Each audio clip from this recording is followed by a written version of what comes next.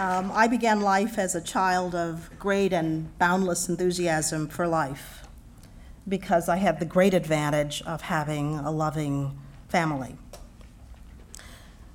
When I entered school, I discovered something really quite remarkable. I was a happy child, but when I went to school, I discovered something that really transformed my life, which was that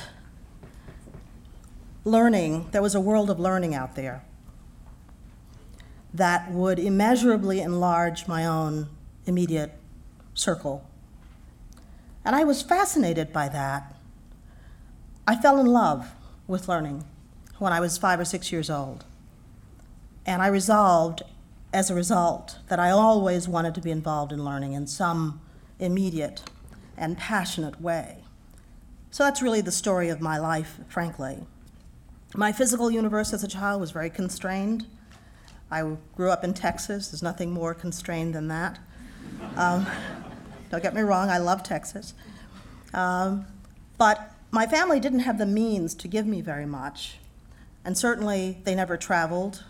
In fact, by the time I left for college, most of my family had never been outside of, 50 miles around Houston.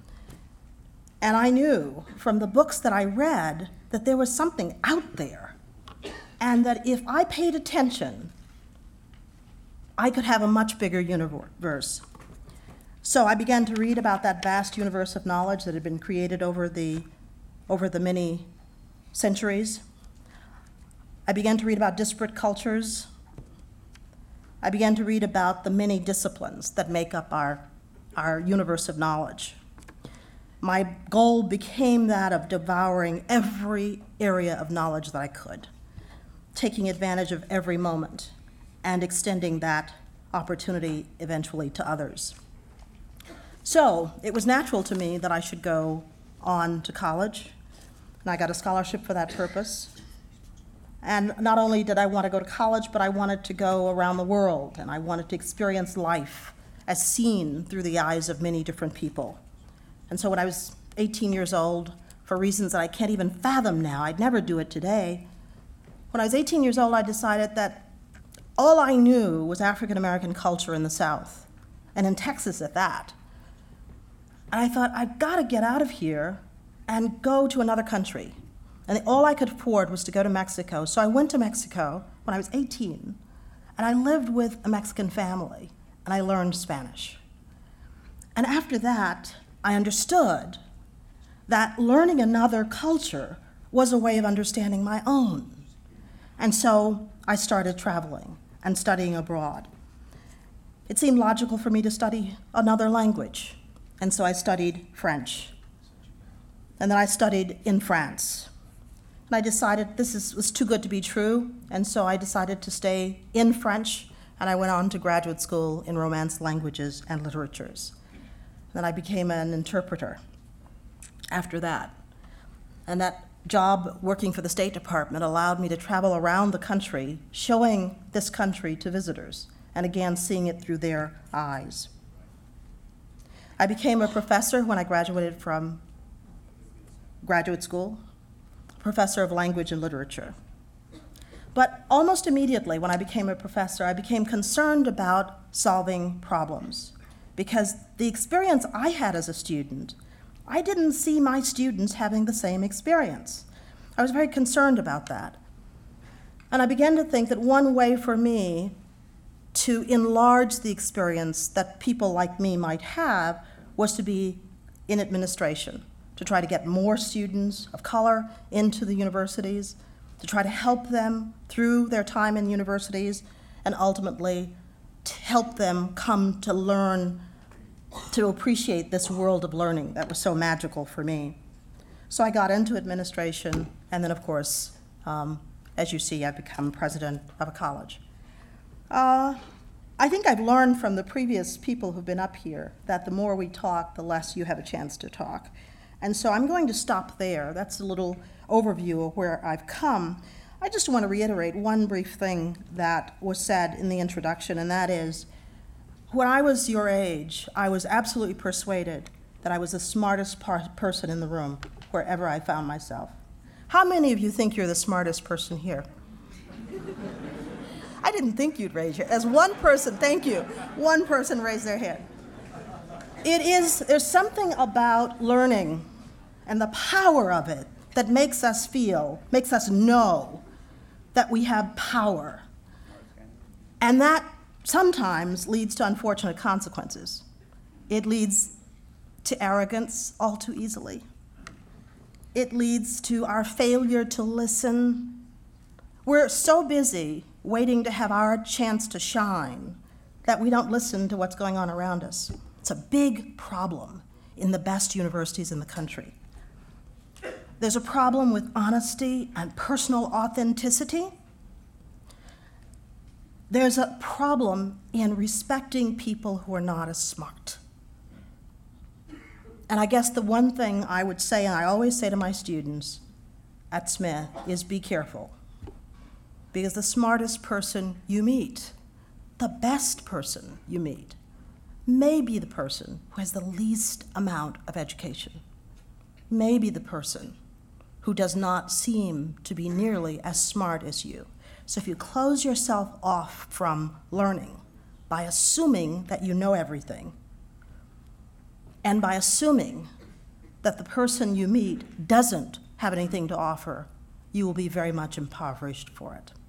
So I'd be happy to take questions.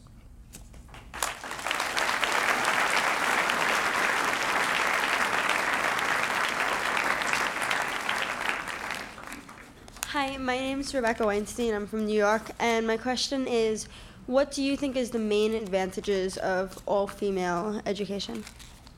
What is the main advantage of all-female education? Well, I grew up in the pre-civil rights days, and so I didn't have a choice. I went to segregated schools, and they were very good, happened to be very good for me.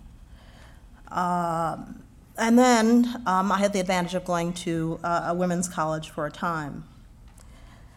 Those of you who have been privileged to grow up in an environment where you're taken seriously and where your mind is taken seriously will not understand what it is to be in an environment where your mind is suspect, where your mind is thought to be second class. So the purpose of a women's college still today is to give women the advantage of being in an environment that's normal. Your intellect is what matters. That's what you focus on.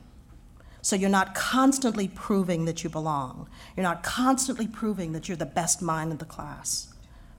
You take it for granted.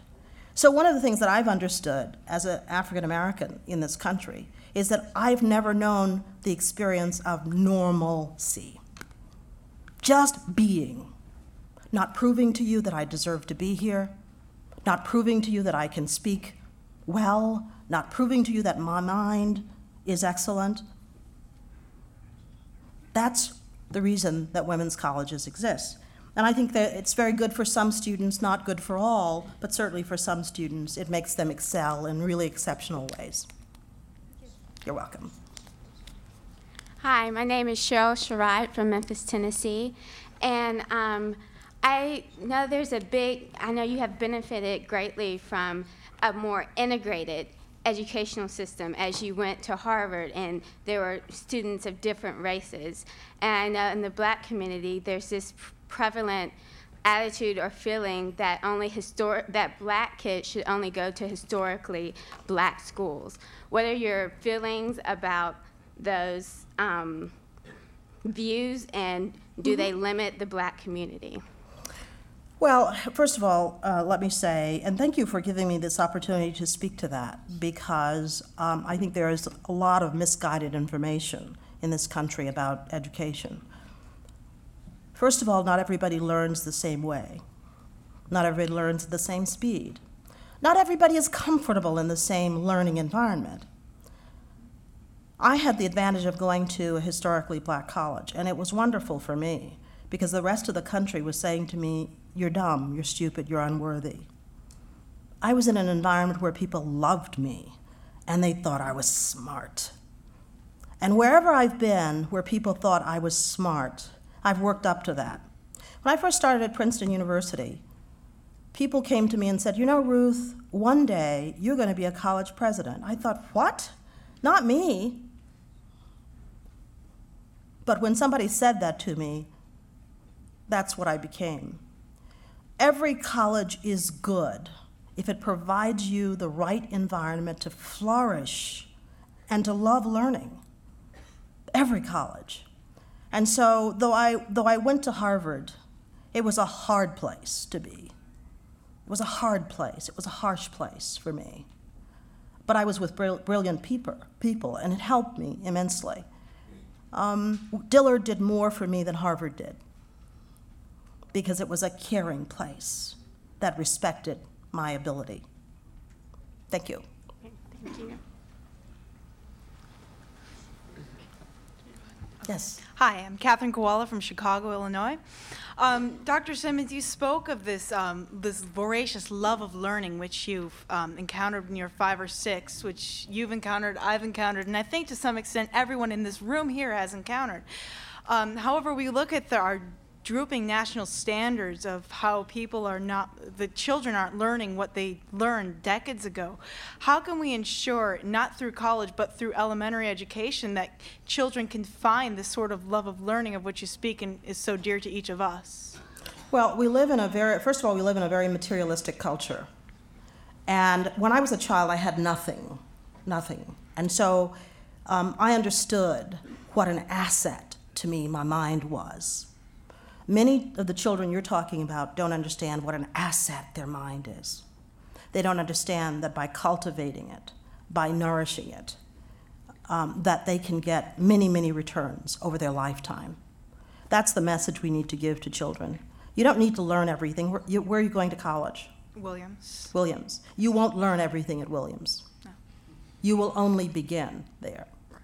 What you need most is the knowledge that you will need to keep learning and that you'll need to keep developing your mind. Today, I took a PhD in French, language and literature. What do I do today? I run a $1 billion enterprise. I work with budgets. I serve on corporate boards. What does that have to do with French? Well, it doesn't have much to do with French.